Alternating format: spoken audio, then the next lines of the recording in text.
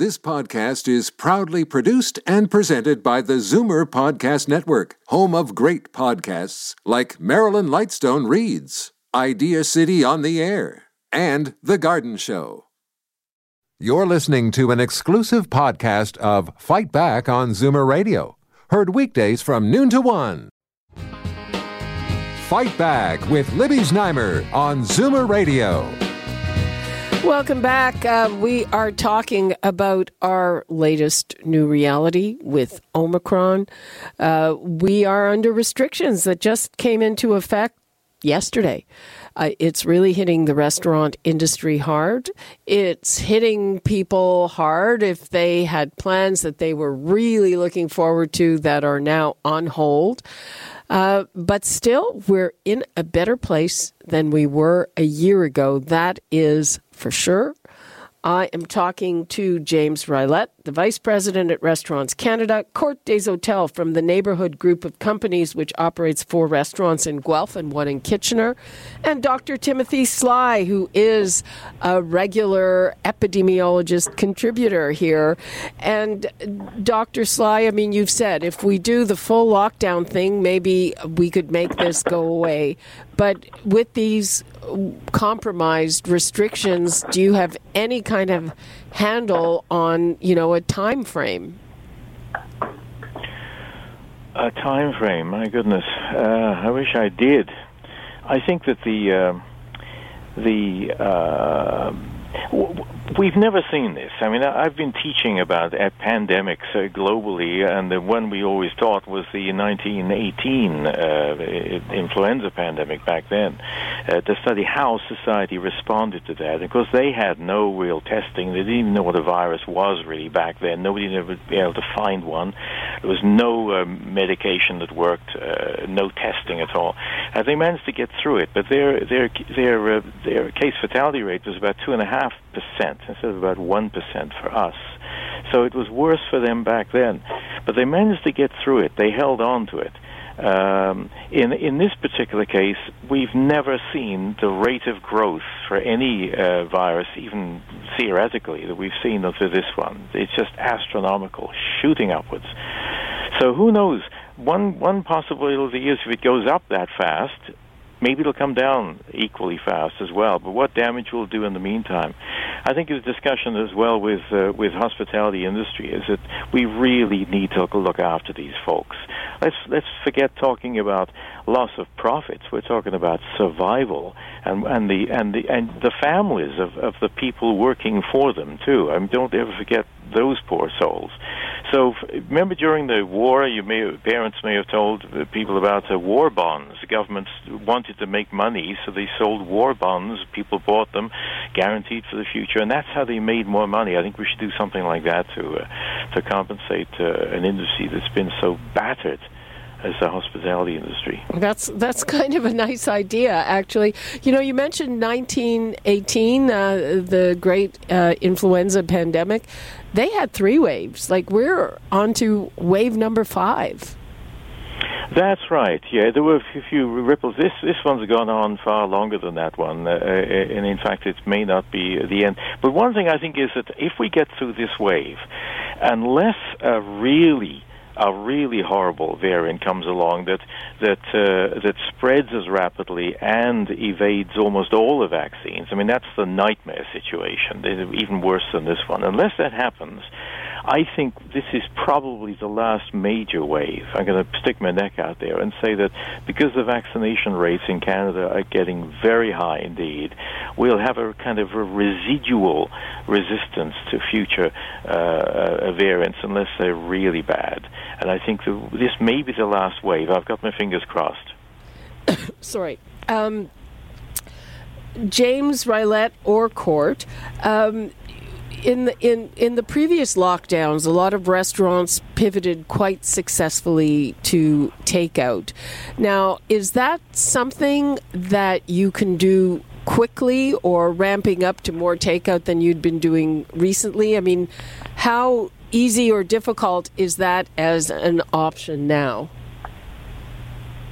I think it's It's easy because it's the infrastructure is there. It's not like when the first time when the shutdowns happened, if you didn't have delivery or those mechanisms set up internally, most restaurants have those set up now. And so for us just to flip a switch, or to, for example, New Year's Eve dinners, which we rely on for dining guests, being a dining restaurant. We've made sure that when we were designing those, for the most part, most of the items are all geared towards takeout as well, so we could switch over. And I think lots of restaurants have become very, adaptive to those, to these things that we can see coming on the horizon.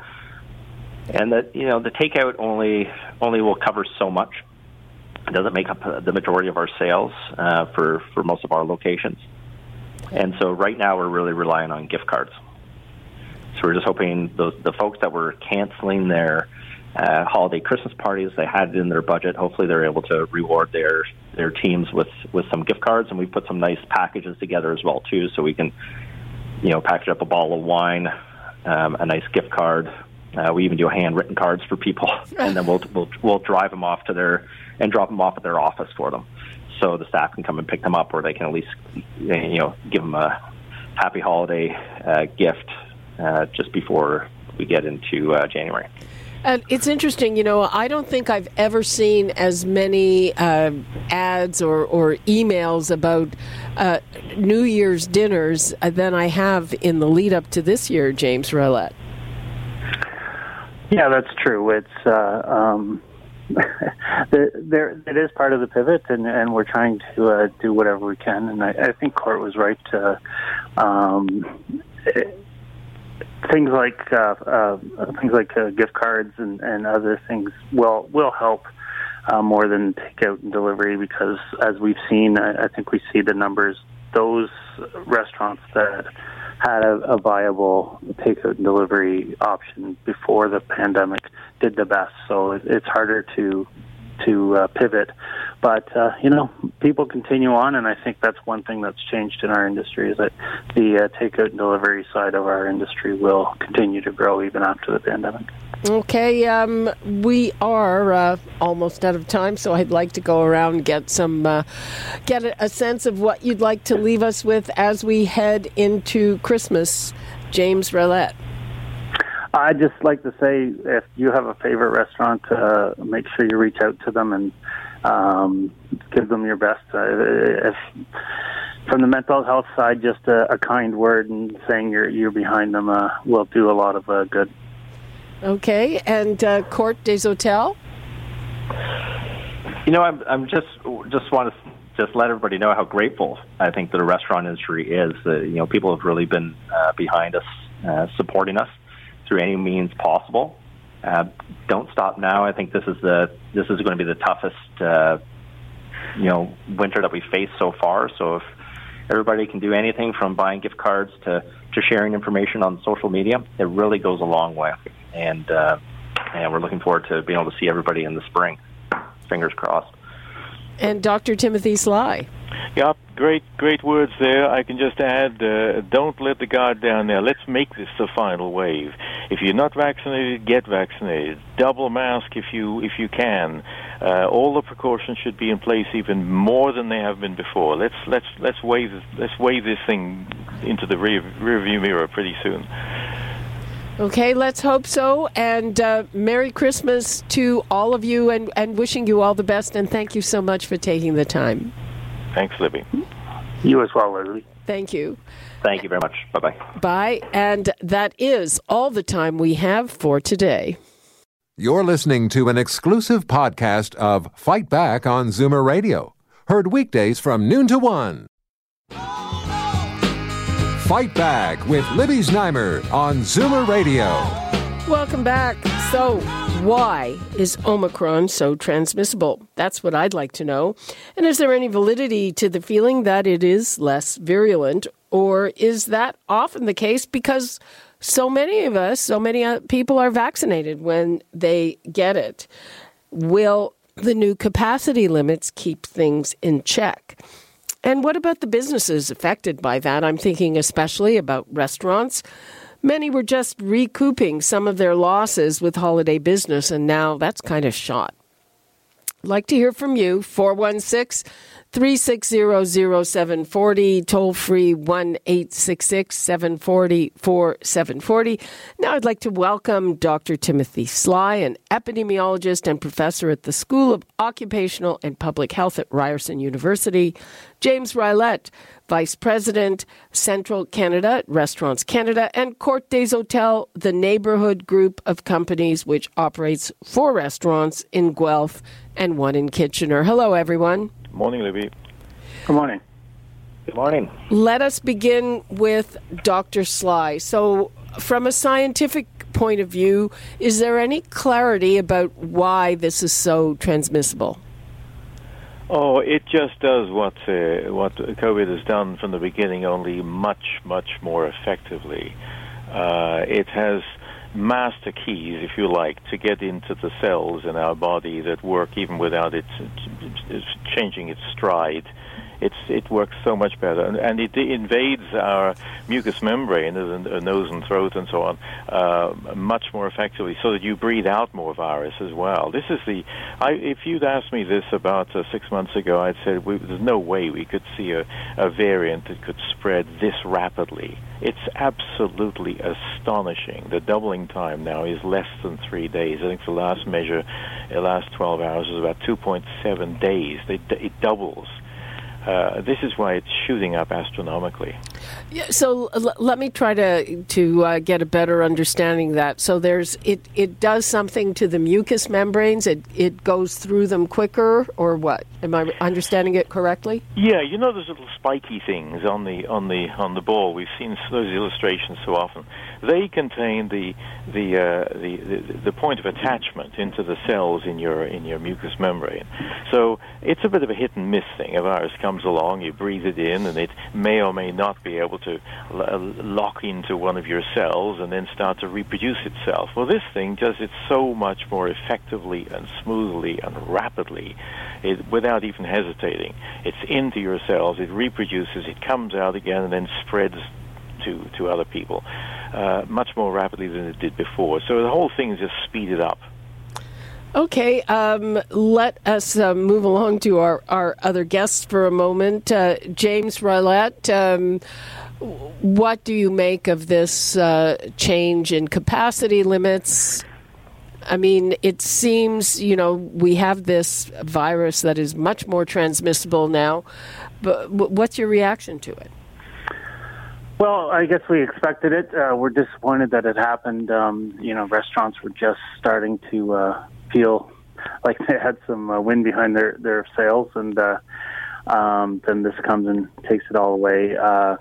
This is a busy time of year for the restaurant industry, and it's a bad time to have any restrictions on it. As we've always said, we're willing to do what the government decides is the best to do, but it's difficult when you look at the numbers, and it seems like all the outbreaks are everywhere but restaurants, and yet we are the first to pay the price. So I guess we'll accept it, but we'll hope the government comes through with some support, and we'll be able to move on. Court, what about your restaurants? You've had to cut capacity. Beyond that, have you had cancellations? Oh, yes, we've had lots and lots of cancellations. And our path follows whatever's going on in the media. So the more discussions there are, especially about the Omicron new variant that's coming out, we started to see, as far as, 3 weeks to a month ago, cancellations, especially a lot of group bookings. So it all depends on company policies and how they view, the safety of their team members, which is great. And so we saw a lot of corporate bookings reducing their numbers or completely canceling their reservations, which has been pretty devastating because this is our busiest time of the year, and this is what gets us through the winter. So it's a tough pill to swallow. I would imagine it's terrible. I mean, even this weekend, I was thinking, okay, it's Friday night. They announced these restrictions taking effect Sunday. And on top of losing the business, I'm assuming that a lot of restaurant owners had inventory, had food that they weren't going to be able to sell. Yeah, that's the case. We have anywhere between $50,000 to $100,000 worth of inventory sitting in our restaurants. We knew we've gone through this enough now, and so as soon as we start to see news picking up on lockdowns or what's happening around the world, we started making those adjustments. But it's still it's still a tough thing. We will still lose some items. That's pretty much impossible because we're trying to guess on numbers. And as I said, we're ordering. We deal with a lot of small farmers as well too, so we're ordering in advance, and we're kind of banking on what we have for reservations. And like I said before, these are our two busiest weeks of the year, last week and this week, and we'll be cut by at least 50%. Yeah, that's tough. Dr. Sly, will these new restrictions stop the spread? Is it enough? It's a compromise, Libby. As we said before, in theory, if you go to one extreme and you say, let there be that dreaded lockdown, the thing we experienced last year, where everybody is inside their basement, the doors bolted and nailed shut, nobody gets out for 2 weeks. Under those conditions, you can never achieve it, but in those conditions, you could actually see the virus die off. It would just disappear. Do it for a 2-week incubation period, and it would have nowhere to go. But of course, we can't do that. We still need people to drive ambulances and look after the older folks in the nursing home and the police and so on. So you're going to have. So I think the idea of the lockdown is probably the very, very last possibility. So until then, let's try and control it. Let's try not stopping the vehicle, but slowing it down with the brake as much as possible. And that's where the mitigation comes in. We're in a much better position than we were last Christmas because we didn't have any vaccines that really into arms at all by this time last year. So we've got that as a bit of a background. But the virus is calling the shots here. I can't imagine a worse time. If you said, what time of the year should we start a new wave of the pandemic? We'd say, well, it should be exactly 2 weeks before Christmas when all the restaurants are ready to go, their booking lists are all full and so on. That's when you release it. I mean, can you imagine a more diabolical time for the virus to move? You know what? Diabolical is actually a really good word to describe it. I mean, it couldn't be more disappointing on so many levels. However, David Kravitz just in the previous segment brought up some interesting statistics. So in terms of the number of cases, we are almost at the peak from last April. However, we have 1/3 of the hospitalizations and 1/6 of the number of people in ICU. So what does that tell you, Dr. Sly? Well, it means that the vaccines have actually worked to a great deal. We've got about 77% of the total population who've been doubly vaccinated, and a lot of those have had third doses as well. So this is why we're not seeing absolute despair in hospitals. We're not seeing hospitals boarding up the door, shouting through the keyhole, "Go away," because everyone is actually filled up. We're not seeing that. So this is good news. But by the same token, even if it was, for example, there's been some talk about it being mild. I think it's too early to say about that. South Africa, where the measurements were down, these were mainly on the younger people. The average age is much younger. A lot of natural immunity in South Africa as well. But even if it was, say, 15% milder than the existing one, the point is that this thing is now multiplying and spreading 3 or 4 times as rapidly. And so that overwhelms any slight advantage you may get by being slightly mild. Okay, let us get back to our restaurant guys. So, James Rylett, in terms of planning, what do you have in mind for restaurants? I mean, again, after these diabolical 2 weeks and after New Year's, you generally head into a slow period. Yeah, that's. It's hard to say what we can plan for. heading into the slow period. We don't have the revenue built up that we usually do, as Court mentioned, and we have almost 2 years worth of debt that's accrued. So, unfortunately, I think we're going to see a lot more closures, a lot more bankers saying they're pulling the plug. You're going to have, on a mental health side, both operators and employees saying, I just can't continue in this industry. And that's the hard part, is people. You got to remember, it's people that are in these restaurants, and they've gone through a roller coaster much more than anybody else in this pandemic. So we really need to keep the mental health part, be aware of it, and try and help restaurateurs as much as possible. Court, what do you have to say about that? How are your staff feeling? And again, what kind of planning are you trying to do for the new year? Yeah, well, it's a really tough one for our staff right now because they've gone through this so much. And we lost a lot of our staff, obviously, from the first lockdown. And you can see in the news reports all about the staff shortages that we're facing. We're fortunate; we've kept a lot of our key personnel, but there's a breaking point, and going into the holidays is incredibly tough for them right now. It's tough for the restaurateurs, but the employees are the ones who are really bearing the brunt of it, and because there's just not enough hours to support them. And the biggest difference right now, from the other lockdowns we face, is that we don't really have the subsidies right now. So the governments haven't announced any subsidies that we're going to be able to receive. Right now, the threshold to be able to receive any subsidy is a reduction in revenue of 40% in the restaurant industry, 50% in other industries. And so, we were building up for a month of good sales, even with losing these next couple of weeks. These are our top 5 busiest days of the year, New Year's Eve, and you've got all the Christmas bookings. And just knowing that revenue is not there, it still won't bring us down to to below 40%. So essentially, all of our rent's the same, our utilities are the same, our tax rates are all the same. So this is going to be a really tough winter. And as James pointed out, you're going to see people who are on the brink already. This is going to be the final straw. And you're going to see a mass amount of closures come the new year, unfortunately. Well, yes, that's hard to contemplate.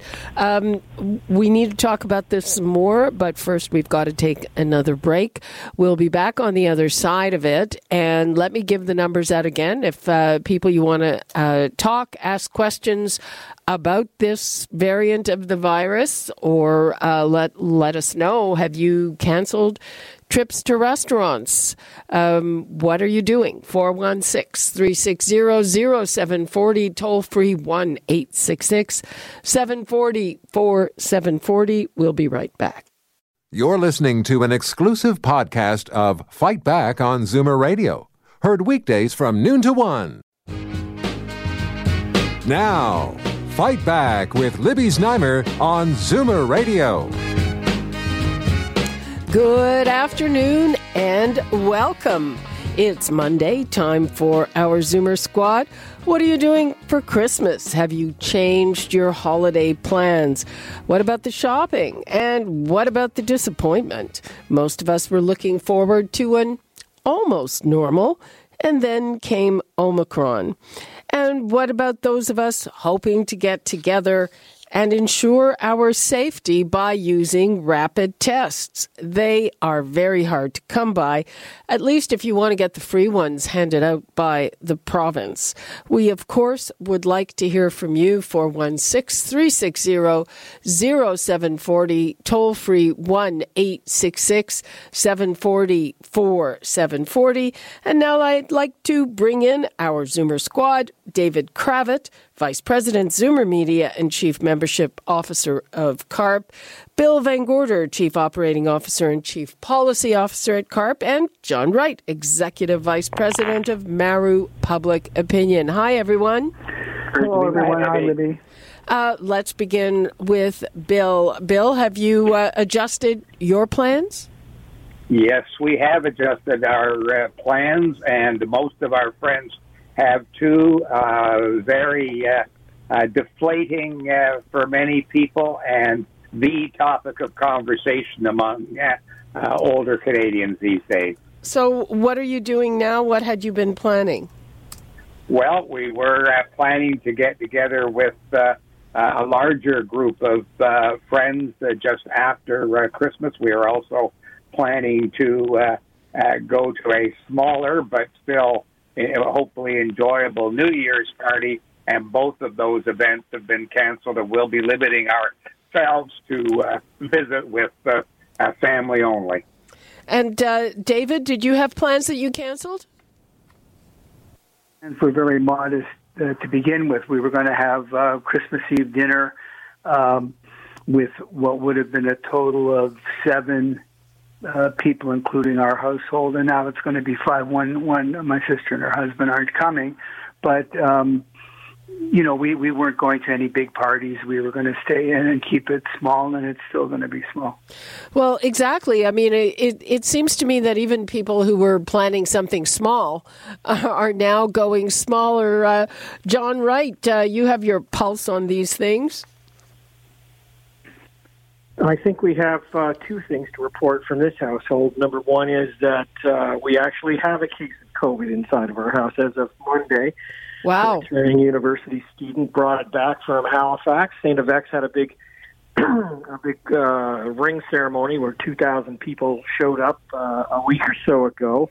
He goes to Dalhousie, but we noticed on Tuesday after he arrived that he had a bit of a upper airway croak, and when tested, he tested positive, and he's been in the basement since. But it hit like a freight train. I got to tell you, he is double vaxxed, and this temperature went to about 105.5. Oh my goodness!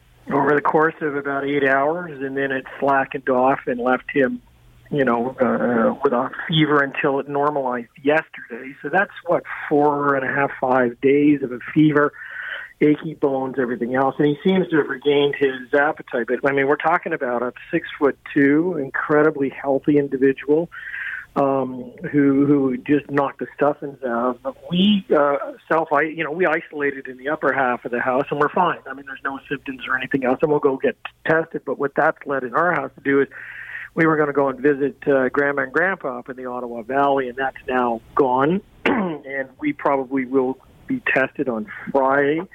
So we'll find out where we are there. Across the country, as you can see, people, based on the polling that we did last week and some of the pieces that we've put out, that have been put out by others this week, is that they're being, roughly 4 in 10 people are going about doing what they thought they could or should be doing right now.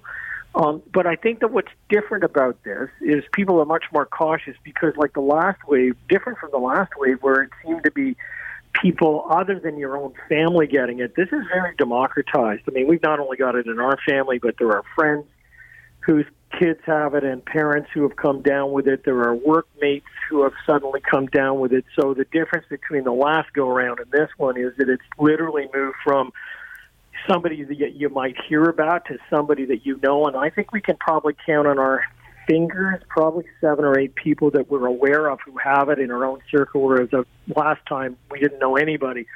So this is here. It's real. If you're not vaccinated, I mean, all I can do is turn and say that I'm not sure I would have been able to sustain 105.5 degree temperature for that period of time, and it's something we all have to be very concerned about. And it's interesting, John, you mentioned I've seen the polls that said 4 in 10 people are going to continue with their plans. But, that was done a week ago. And I think even in the last week, I think it's kind of been sinking in. And I know that, even very small plans that I had that I thought, we can do that, now sort of on second thought. There have been a couple of things, and not huge things, that we've canceled. The only thing I can see is that, yes, it's not only moving rapidly through our society as a virus, but also public opinion The polls that I did a week ago, in fact, I've repeated this weekend, and I'll get the results back this afternoon sometime, so I'll have results out the next couple of days. But I think the impact of this, the lineups to get tested, the lineups to be very prudent now, I think this is sinking into the many people who have got this, but they also see evidence of it moving, again, as I said, throughout the community and their own social network. So, I mean, what's the point of an extra day? Well, I just say this, like my parents, and we weren't terribly well off, and I can remember one year that we didn't know it as kids that we celebrated on January the 6th. They called it the Little Epiphany, and we went down to Honest Ed's and got to pick out a gift and bring it home, and that was great. There's nothing to stop us from moving it just into the new year so that we're all safe and we make sure that we don't infect anybody else. It's just another day, but unfortunately, until we get a handle on this, this is the way it's going to be for a while. John, what about shopping? I mean, again, I think it was your poll that said that people are spending an average of $678. Yep. But have we had shopping interrupt us with this? Yeah, again, I think all of the polls that were done about a week and a half to 2 weeks ago certainly will have it will be impacted by all of this. But even in Canada and the United States, the polling that I do, we've seen the majority of purchases, about 60% now, move online over the last year or so. So it would seem that we've backed off a little bit this year compared to where we were 2 years ago. But the big shift has been online, so that we're all, again, closer to home and not out where we might be infected. And it was interesting, I did stop into a store yesterday because it was on my way and it wasn't crowded at all. And my plan was, if I see lots of people there, I'm turning around. Well, the next few days, let's put it this way, is really a choice for individuals to govern themselves accordingly. We oftentimes, the people in this country are more informed on this topic than anything else of any other politician. I mean, you talk about trade, climate change, anything else, and we're kind of like, we go about our lives and we hear a few things about it. But just based on what I've explained in my own personal experience, we are dialed in, tuned in. We know how many days it is to get a test, how many not, the potential impact of all of this, and we've learned to be an embedded society. So, I mean, right now, I think that there may be a percentage of people who are making their decisions to just go ahead because they've got, houses that have done the tests and waiting and doing all the right things. But there's roughly 13 to 15% of people in this country who are not. And that is the difference here, where we may see over the next number of days which numbers we should be paying attention to, whether the 4,000 or so that show up on the infected list in any morning in Ontario or some other part of the country, or whether it's the hospitalization and the ICU levels that we look at and how many of those people are unvaccinated. So I think we're going to start to shift our vision as to which numbers are the most important. Bill, have you done all your shopping? Yes, and most of it done online this year for obvious reasons. But we live not far from a very boutique-y shopping area, and I walked on my daily walk by there the last couple of days, and the number of and it's an area that is frequented mainly by more mature shoppers, and much, much emptier than any other season before.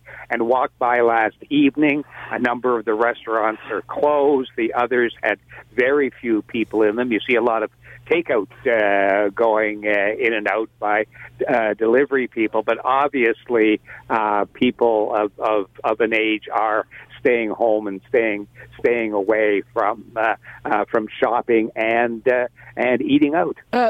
Bill, and so have capacity limits been officially cut in Nova Scotia? I should be on top of it, but I'm not. Yes, they have been, and so 50%.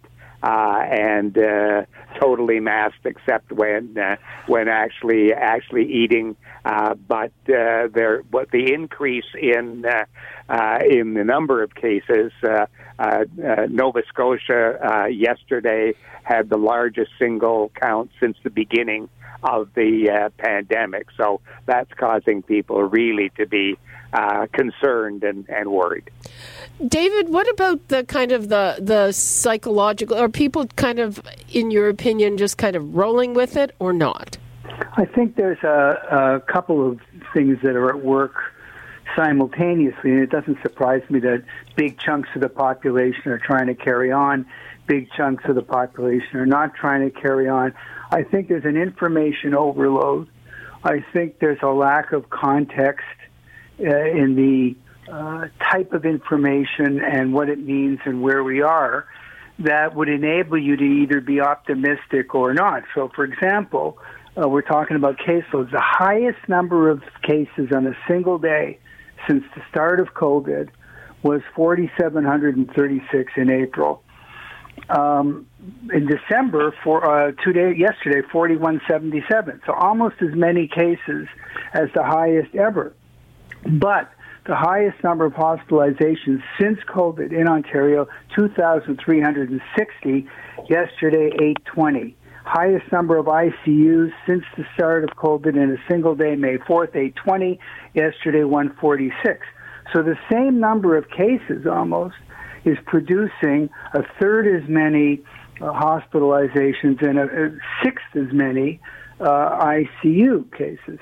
So you could take the position, if you wanted to, that yes, this is going to spread. We can't stop it from spreading, but it doesn't look like it's as lethal as before, whereas in round one and round two, if you got COVID, particularly if you were a Zoomer, you were in serious trouble almost by definition, or at high risk of being in serious trouble.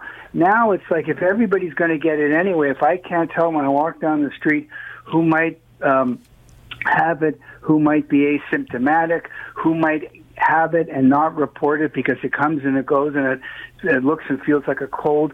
All over the map is this information, and people are trying to, make sense of it. And to me, I think the rational thing is get every shot you can, wear a mask, do everything you possibly can. But it doesn't look so far like it's the consequences of getting it are necessarily as severe. And I think a lot of people want to believe that. And that's one of the reasons that they're,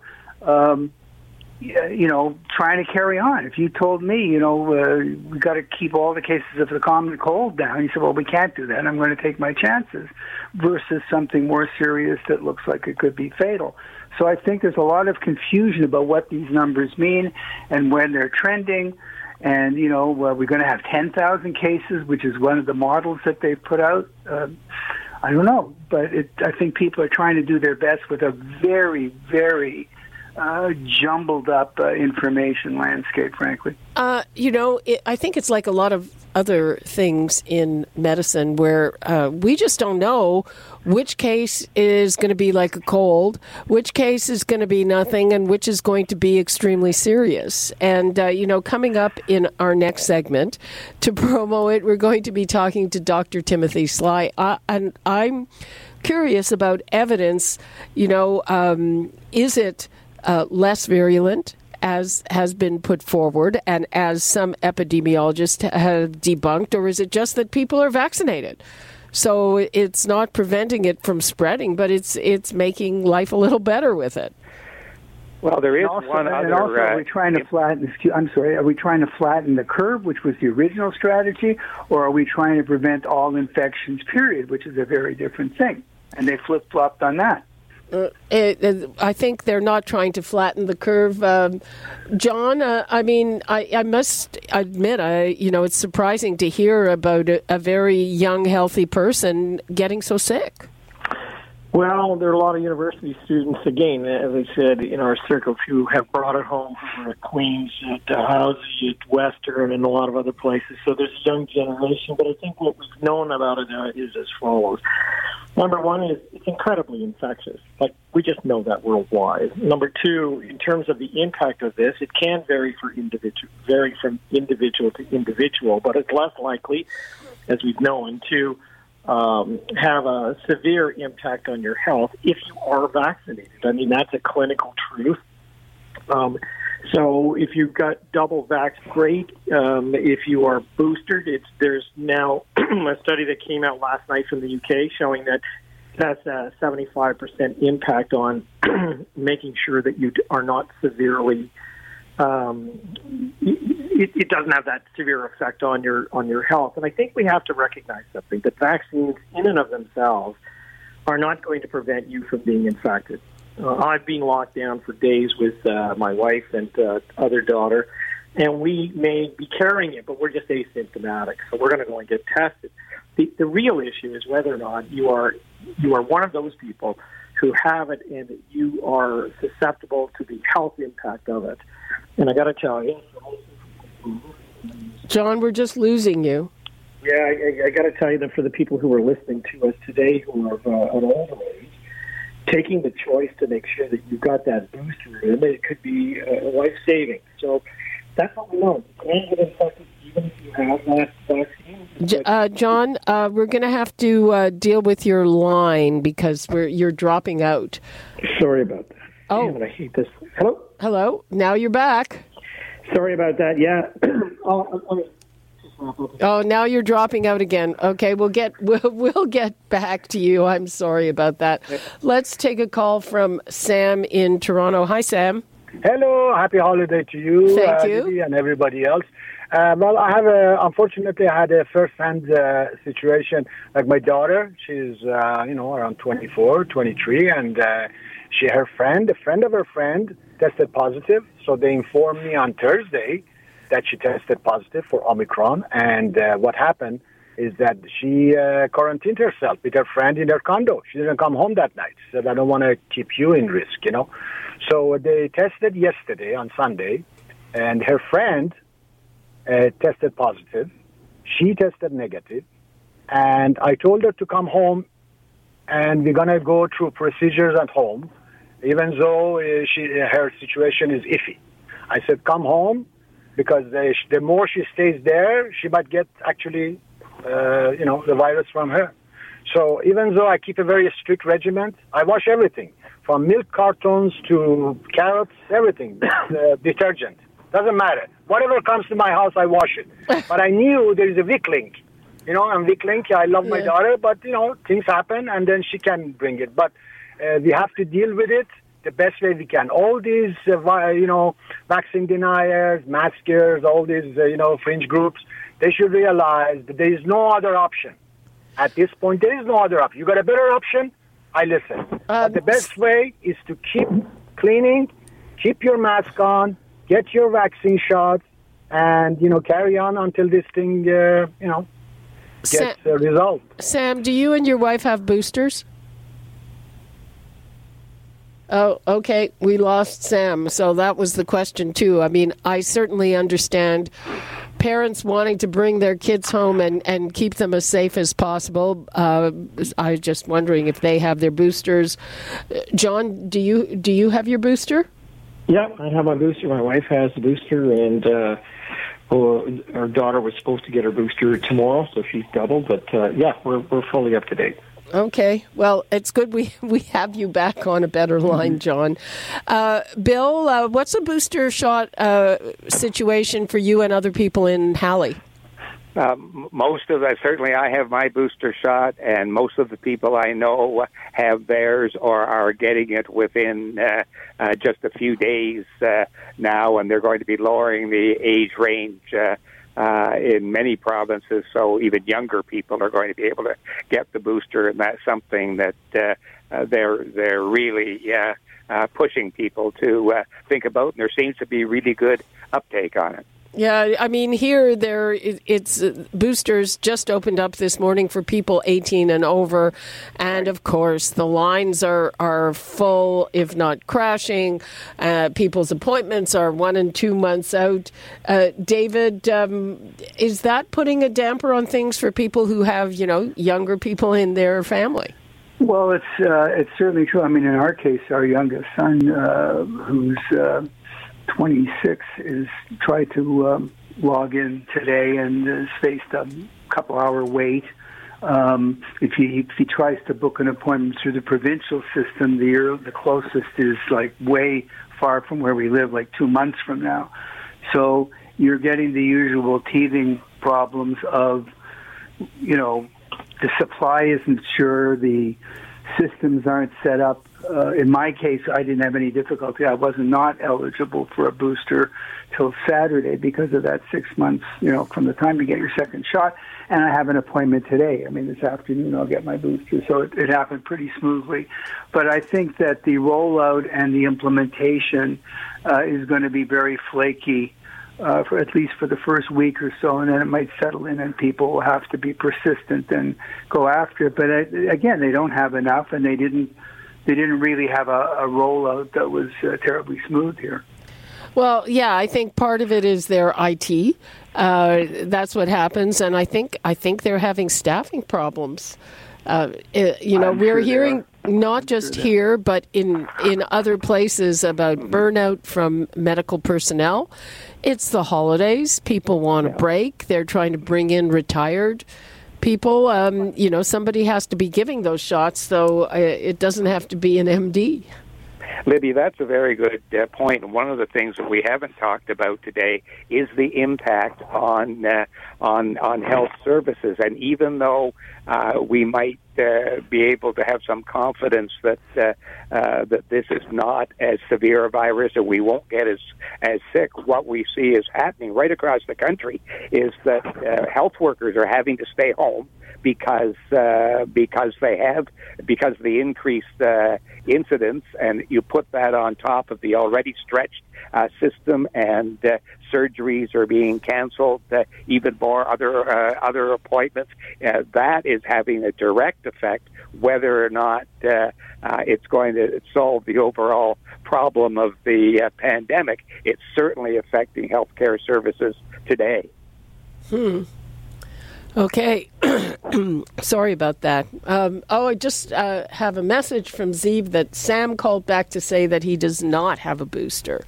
So, yeah. Hopefully he'll get it. Hopefully he'll get it very soon. And like he said, he's really careful. He's really careful with everything in his house. So hopefully he doesn't get it from his daughter. That's interesting. We're planning to, get together with another couple, and we don't have kids, they don't have kids, or university students or anyone in that kind of younger demographic. And, honestly, that makes me feel safe to do it. Yes. What's interesting? Really rational, of course. Sorry, John, go ahead. I was just going to say, think of where we were a year ago. You and I were actually on the air, Libby, talking about how many people would be getting vaccines. And at this stage, 9% of Canadians said that they would get it between now and Christmas if it were available. And it wasn't until March that we saw a significant uptick when people had a chance to see what the impact of that vaccine in real time was on other people. Here we have, this Christmas, people lined up around the blocks. We have at our abilities to get booster shots. We have tests that can be done in home. You can buy them for $95 and get 10 of them and bring them into your house and do them on your own.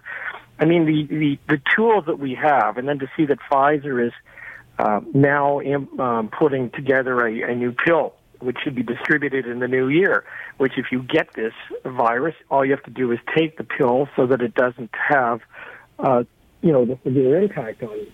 You think of where we were a year ago to where we are today. And what we have now is a public vigilance in making decisions which are far more based on science and, more importantly, on evidence.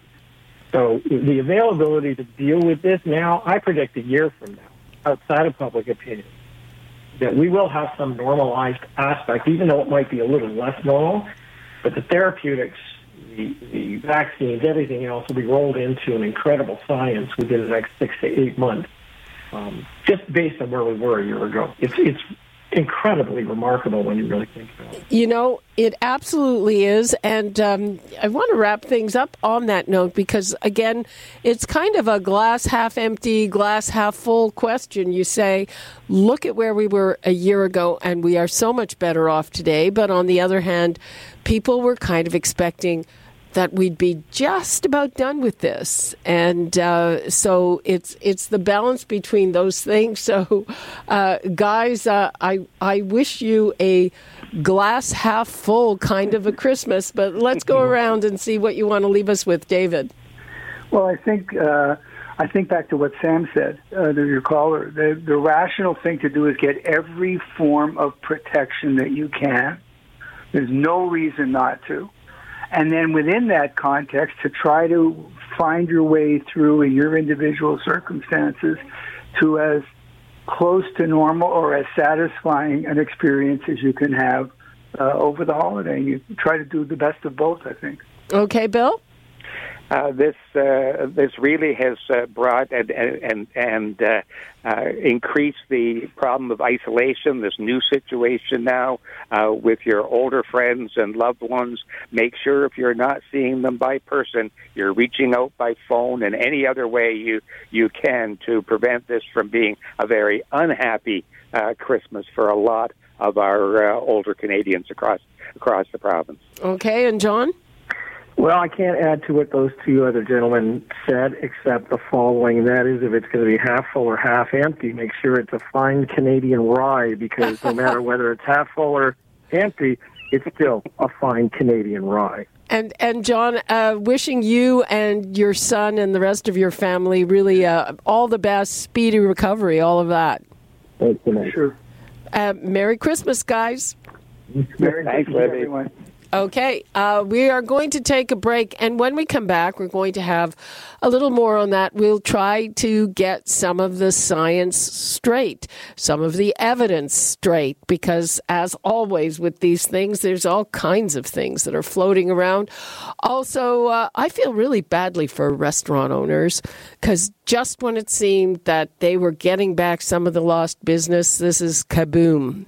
And we'll be talking to a restaurateur and James Rylett from Restaurants Canada and try to see what's going on with that. When we come back, before we go to break, 416-360-0740, toll-free 1-866-740-4740. And, of course, we'll get to your calls when we return. You're listening to an exclusive podcast of Fight Back on Zoomer Radio. Heard weekdays from noon to 1. This podcast is proudly produced and presented by the Zoomer Podcast Network, home of great podcasts like Marilyn Lightstone Reads, Idea City on the Air, and The Garden Show.